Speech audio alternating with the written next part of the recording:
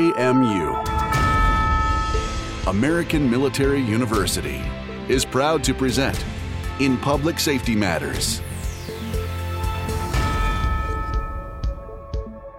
I'm Dr. Ashley Taylor, and I'm discussing equity, diversity, and inclusion with Dr. Sakina Stevens. While this has been an issue in organizations that has been long swept under the rug, it's coming to the fore more now before than ever. And in this episode, I'm going to discuss one leader's perspective. Dr. Stevens, thank you for agreeing to discuss this extremely relevant topic with me. Good morning, and thank you for the invitation. Absolutely. So tell the audience a little bit about yourself and your professional background. Well, first, I'm from Brooklyn, New York. I always like to start off with where I came from and where I will continue to be a part of my life. I have 24 years of federal law enforcement experience. I'm married with 2 sons. I currently manage the division of a uniform division of the Federal Air Marshal Service. Prior to that, I've been a correctional officer. I've been an immigration officer. I've been on the street. So my law enforcement experience has taken me from a local city to now federal. I have a great span of law enforcement experience in different environments. Can you tell us a little bit about your educational background? I have a bachelor's degree from Utica College of Syracuse University, my master's from John Jay College of Criminal Justice in New York, and my doctorate is from Walden University in Public Policy and Administration with a Homeland Coordination concentration.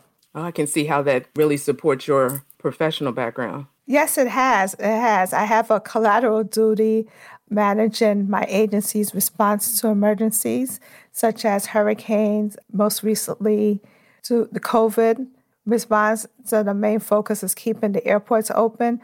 So that Homeland Security coordination has really come in handy in making sure that our airports remain open and whatever emergencies that we're faced in that whatever region it is, if it's nationwide like COVID did, making sure that the airports remain open. So it really did come in handy. So now that we know a little bit about you, let's talk about equity, diversity, and inclusion. What are some of the disparities you've observed in your line of work as it relates to diversity?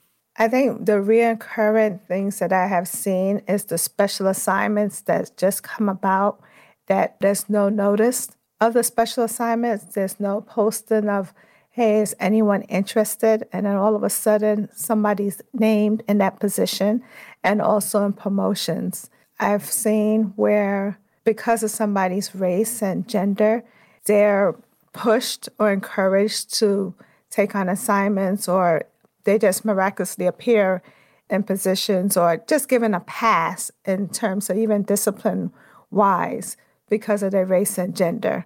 Those are the 2 biggest things that I've seen throughout my career. It's not germane to any one position or any one agency, but that's been the current theme, that somebody just miraculously get pushed and encouraged to take on this assignment, and then they're there. And because of that one assignment, I'm in a better position to take on other assignments. So you mentioned special assignments. Could you clarify for our listeners what those things are? So I'll give you an example. We recently did a coordination with another federal law enforcement agency, and all of a sudden, a certain individual was named in that position, but that position was never announced so people could apply. So they just automatically, here, this assignment came about, we're going to put so-and-so in the position. And it was never, there was never no recruitment. There was never no advance notice say, hey, are you interested? There's only select individuals are named or placed in those positions. I see what you're saying. So that's where that pass that you mentioned before comes in. It was the position was filled without even reviewing the pool of available and qualified candidates. Nobody even had an opportunity to be a part of that pool of qualified individuals. So what do you think is the underlying cause of these disparities? For one, it is definitely an unconscious bias that's there. I also believe that there's a disconnect between equality and equity and fairness. And I think people are used to dealing with or having a relationship with people who look like them. So they automatically go with what's safe. And do you think that is something that is specific to your line of work or across the board? I think it's across the board. Everybody wants to be around people that's safe. And I think that's what the problem is. I see it more in law enforcement because it's still a mainly man's world in law enforcement. So the people who's there, they tend to support and recommend and encourage and push the ones that look like them. So, of course, that gives, and women are even in 2021, we only make up a small section of law enforcement officers. And then when we look into minority in terms of the background, it's even smaller. So you feel comfortable of pushing and encouraging your own. I've definitely seen that in corporate America. When I was doing my research for my dissertation, I interviewed a group of women and talking about their experiences, and where you mentioned that people go with what's comfortable or who looks like them or who they feel that they can relate to, rather than going through, like I said, the available of qualified pool of candidates, just because, one, it may seem easier, it feels more comfortable, and specific to your line of work where that is, like you said, more of a male-dominated industry, that just seems to carry on. We go with who we know, with what we like, and who we're comfortable with. Absolutely, absolutely. Rarely there's another female or there's another Black person that's on the table. And if they're on the table, it's that one, but the majority is still white males rule law enforcement, and that's what's been sitting at the table. There's very little room to move over and allow somebody else a seat at the table. To sort of summarize that, the underlying cause would be the patriarchal society that pervades that industry. Yes, ma'am. Why do you think it's important for organizations to foster diversity, equity, and inclusion? It's important because it stifles creativity. Diversity is already proven to boost innovation, and of course, it increases the company's bottom line. Organizations that appear to tolerate racist behavior create a lack of a safety net for their employees. Employees, if they don't feel like they're part of the company, then they're disengaged. They don't want to work, then they eventually have higher staff turnover. And then it's I don't want to come to work because I don't really feel comfortable here. So it increases absenteeism. And then if things are bothering you to the point where you take it internally, then you go into the doctor because you're not feeling well. So all that increases in areas where it affects the bottom line. And then you also have is how it's seen by the outside, right? We all saw when H&M had the T-shirt, Coolest Monkey in the Jungle, with the Black young man in the sweatshirt, and how quickly Nationwide International was like, wait a minute, what are you doing? And yes, they came back and said, hey, I'm sorry about it. But we saw how quickly that discourse almost ruined H&M for that mistake. And even though it was a mistake and they said, I got it wrong, it was not tolerated. And of course, it hurt the bottom line. So when employees don't feel supported at work, innovation suffers and the employees suffer. And basically, it hurts the bottom line of the company. And it's not just one company, right? Because you could say, well, who cares about that company? But it's also an economy. It's also in terms of productivity, and just trickles down. If you're in this workplace and you're not feeling good and you don't like what's happening here, you bring it home. You bring it home and it continues into the family, and then it continues into the neighborhoods, and it continues to the children. So it's an ongoing problem that continues, that affects us as a whole. It's not just an individual thing. It's a society thing, a systemic thing that we really need to fix. That's very deep. To talk about how what's taking place in the organization itself and how it affects every other aspect of society. You have, like you mentioned, you'll have the employees feeling disengaged and not included. And then the wheels aren't turning as much for that innovation, because why bother? Who's going to hear my idea? Will it be integrated? Who wants to hear? Who wants to hear my idea? Nobody cares. All I'm doing here is checking a box. And I think it's also important for organizations to represent the communities that they serve, especially in positions of leadership. When you have an organization in law enforcement, the communities that they serve need to see people like them. Absolutely. We've seen them over and over again. We saw it in Ferguson. We saw it in different cities where we look at the law enforcement, look at that police force, and realize the neighborhoods that they service, and nobody looks like them. And then they want to know why is there this fear? Well, there's this fear because you don't understand it. You don't understand that. Say, for example, I'm from Brooklyn, New York. I mean, it was a huge Caribbean population. And if you're not used to Haitians speaking very loud and with their hands and everything else, you will approach that area or you approach these two individuals and you swear they were in a fight. And not understanding that's how they communicate with each other. With their arms are flaring and they speaking fast and stuff like that. If you're not part of that area, you're not familiar with it, you automatically think it's a fight, not knowing that they were talking about a soccer match.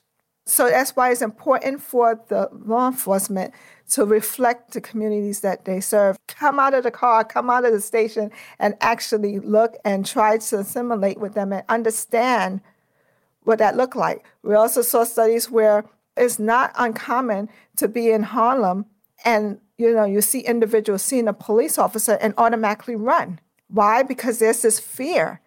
So would you have seen that in the suburbs of Virginia? Absolutely not. But because of the past and what these people experience, basically shapes how they perceive law enforcement today. It has to be understanding both ways. You have to understand that, when you approach people, there is this fear. There is a fear of, we all know, well, a lot of us understand what driving black is.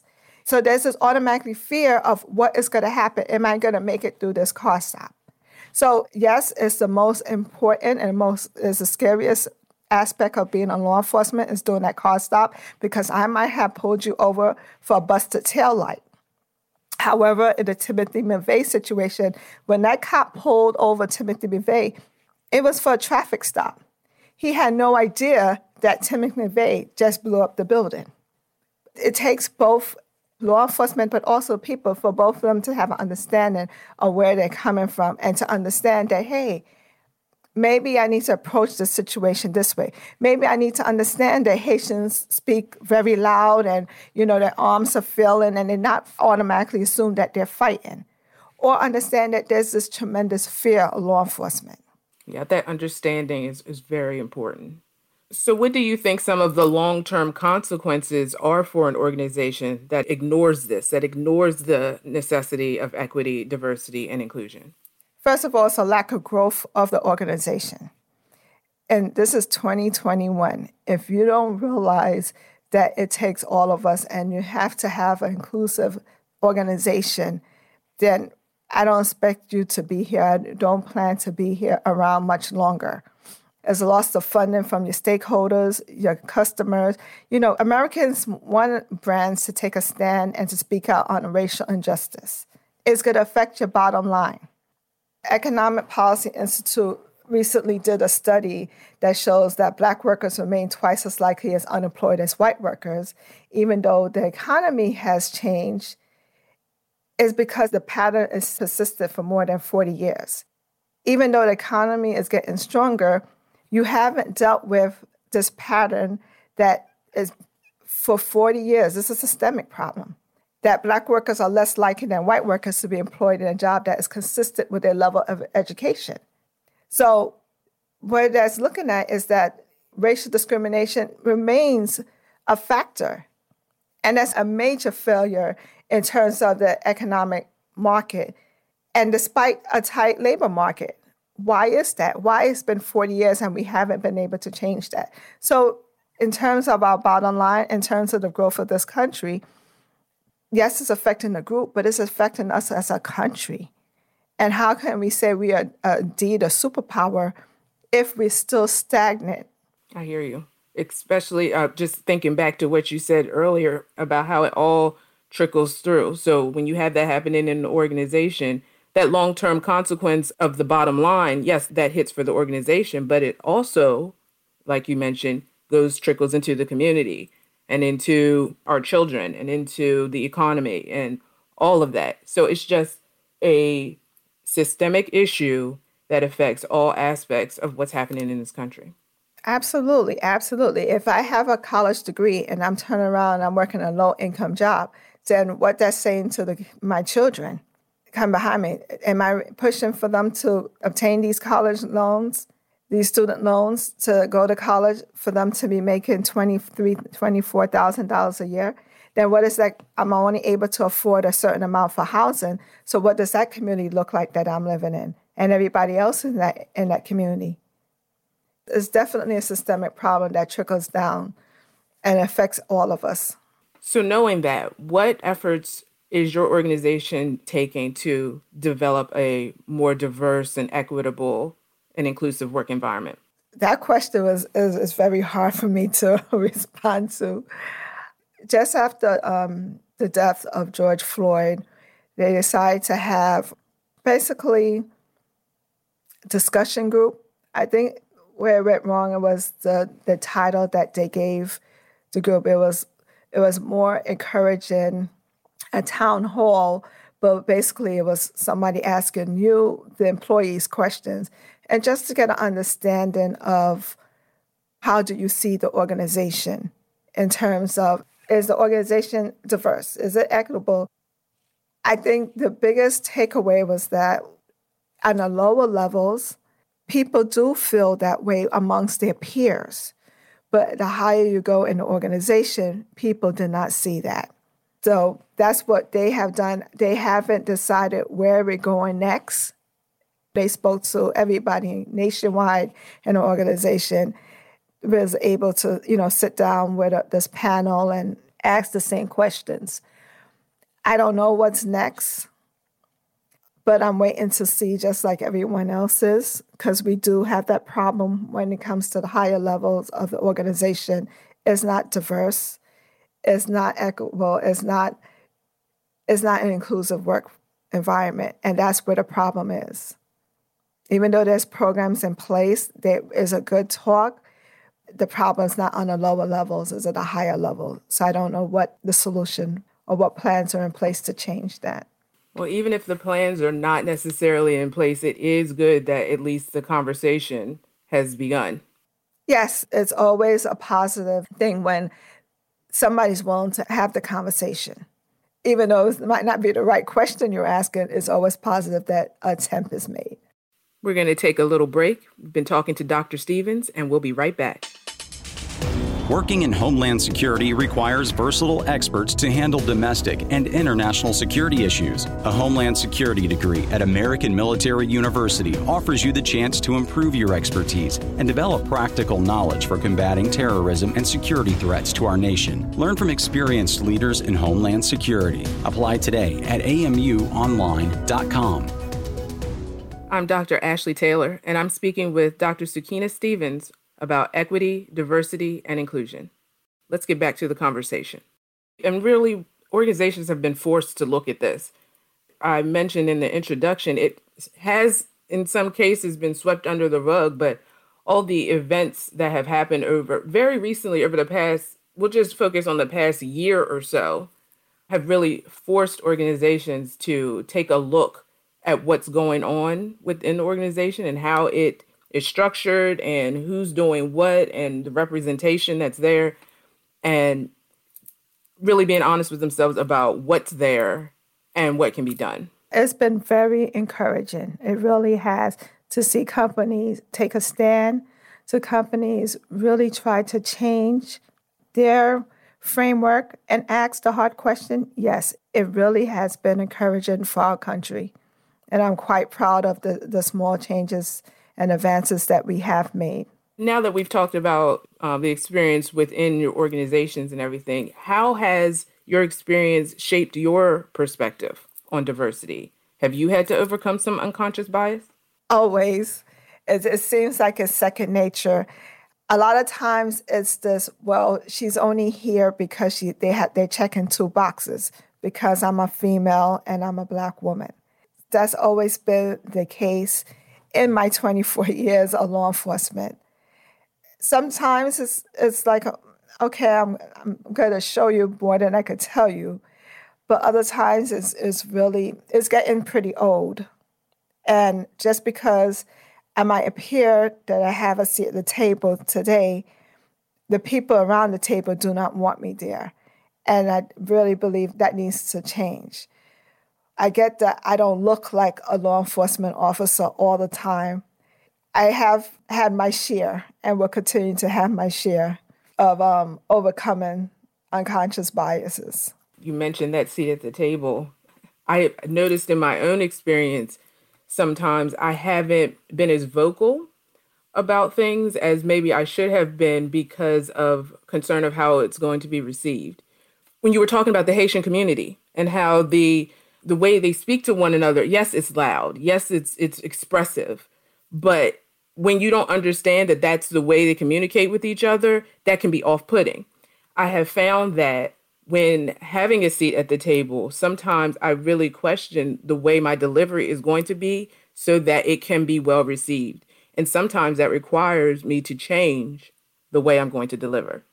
I also have to do the same thing, but it's a perfect balance, right? But like the scales of justice, try to get them balanced. And it's, I try very hard to do the same, but sometimes I don't always win. Depending on the situation. I give you an example. One of the divisions had, it's Black History Month, so they featured 2 individuals in their divisions, and they talked about, basically they put up their bio, not about the individual itself, it was just a standard bio. And on the conclusion, there was like, as we closed the door on Black History Month, and I had to take a deep breath. Because Black history is not just a month, it's a year, it's everything, it's us, it's America. And for those few words, I'm going to close the door on Black History Month. It really incited in something inside of me that I have to always look at, okay, maybe they do not understand what those few words translated to everyone else. What you wrote. You might say, oh, okay, the 28 days is there, we're going to move on. But just that motion of moving on to the next one, like, you know, it was a hiccup in your day that you had to do this.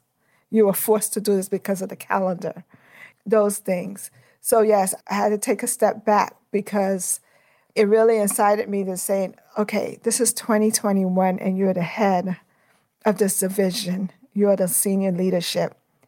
And this is what you're writing. And I'm just like, we have these programs, we have these discussions, but are you really looking into what this means and how it could be perceived?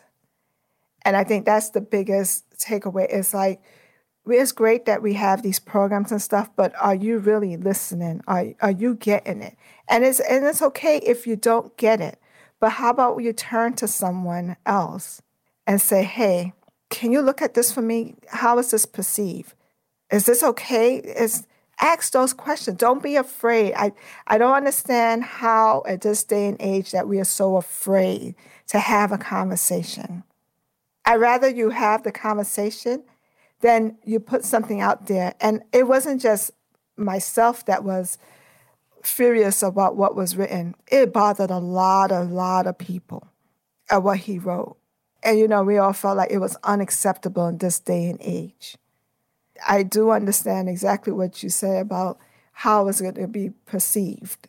And then when being concerned about how it's going to be received, you then sometimes fail to even address it. And then that's where that very valuable conversation is lost. Because I'm concerned about how it's going to be received, I don't even bring it up. And then it goes and gets pushed under the rug again. So it becomes cyclical. We don't want that to happen. I've always been the one that speak up, and I'm always the one that everybody calls and said, hey, this happened. I'm the one that says, hey, no, that's not, it didn't happen to you because of you're a Black female. It happened to you because this is by policy. They have the right to do so. But when is a time when, something like that, yeah, I have to speak up. And just last year, when Floyd passed away and the civil unrest was occurring all over, but in D.C., there was silence from my senior leadership. And it bothered me that it was silence. Yes, I knew the director. We've worked together. I knew him, but I didn't take his silence automatically as that he didn't care. New York is very diverse, and he was a New York City police officer. So I know, despite your biases and stuff that you have, I know how what it feels like. We've been in New York. You've been around different type of people. So I know that's not what it is. It might be because you're busy, and I kept making excuses, and I'm making excuses. And a lot of us, no matter if you're Black or white, male or female, was very upset that our leader did not speak about what was occurring. And even as law enforcement officers, we didn't speak out.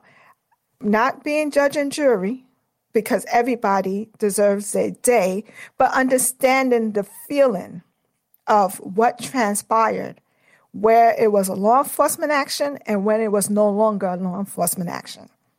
And we didn't hear anything from our senior leadership. And I couldn't take it anymore. And I wrote him an email. And I said, "Sir, I am not okay. You are my leader. You are my white shirt." Everybody could refer to anytime there's any press conference, the commander comes out in his white shirt. And I said to him, "You are my white shirt." And I said, there was not a response to what was going on outside. I sent officers outside into D.C., but there was not a response. It was about what was occurring. And he was like, well, immediately he texted me and emailed me. He said, "Give me a call." We were speaking on the phone, and he was like, he said, "Let's meet." And I said, "I'm available tomorrow." And I met with him the next day, and we sat down. And I said, "Sir," I need you to understand, I don't care who's above you. You are our commander. And I need for you to speak out on this, because we all know that there was a difference between a law enforcement action and what occurred that day. And I need you to say something about it. I need you to speak on behalf of all of us, not just the Black officers, but all of us as law enforcement officers, because we all are hurting. I might not wear a uniform every day, but I do have a badge and a gun. And I still have to come home to my Black sons and have to explain to them what happened and what they see on TV as a law enforcement officer.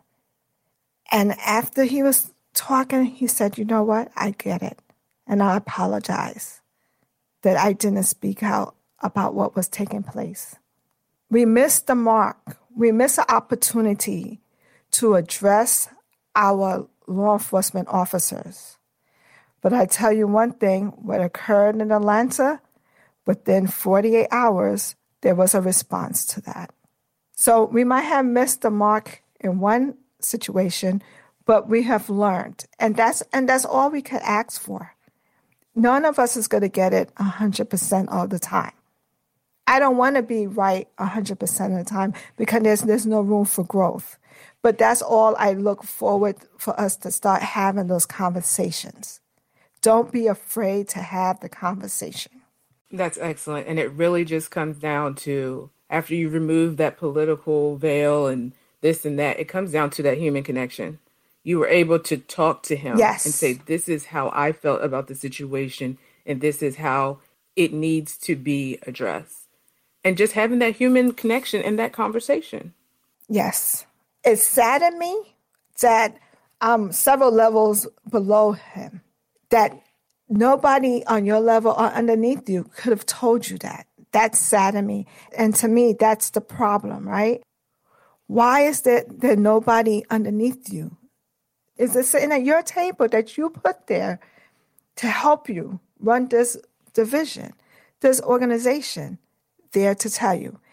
That is the problem. And that's what companies, organizations need to realize. Who was there on the table so we could get it right? I don't need 100% of the time, but better believe it has to be more better than what we're doing today.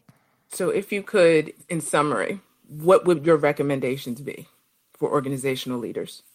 Take a hard look at every level of your organization and determine, does everybody have a seat at a table? Is it reflective to the people you serve, to your employees, to your consumers, to your community? Does it reflect America today? Because America yesterday, 10 years ago, is different than America that we see today. Does it reflect that? Not just what's in your circle, because regardless of what it is, we all have an unconscious bias with who we want surrounding us. So not necessarily your circle, but America's circle. Does it reflect that? And do you have programs that's in place that make employees feel like they belong? Have that conversation with people and then change it. Just change it within your own circle of influence. Change that. Because this is what America is today. America of yesterday we exclude people and we're not going to have women here and there's going to be gender equality and sexual equality, all that. No, this is where we are today. And in order for us to survive and be the superpower that we talk about and we want to be and be an example for the world, we have to change it. It's not new to have a woman at the helm of a country. We're late coming to the table. We have a number of countries are operated and run by female. We're celebrating. We're celebrating that here in America. We're late. And we need to realize that. I hope that everyone looks at their organization and look at who's at that table. And if somebody's missing, make room for them and get them. And if you feel like they don't have the skills and the qualifications to get them there, well, then it's your job to train them to be there. Because then we failed them even more. Than not having them on the table, we didn't prepare to bring them to the table. We need to change that. And that starts from the bottom all the way up to the top. So essentially, it starts with the individual. Then we can work on those smaller pockets within the organization. And that just goes right on out into society and across the country. Absolutely. All right. So I want to thank you for agreeing to discuss this topic with me. And I'm so glad that you were able to share your professional experience and your personal experience with us. Thank you for having me. I appreciate it. We've been talking to Dr. Stevens about equity, diversity, and inclusion. Thank you for listening. For more information about our university, visit us at amuonline.com. Thank you for listening. AMU, American Military University.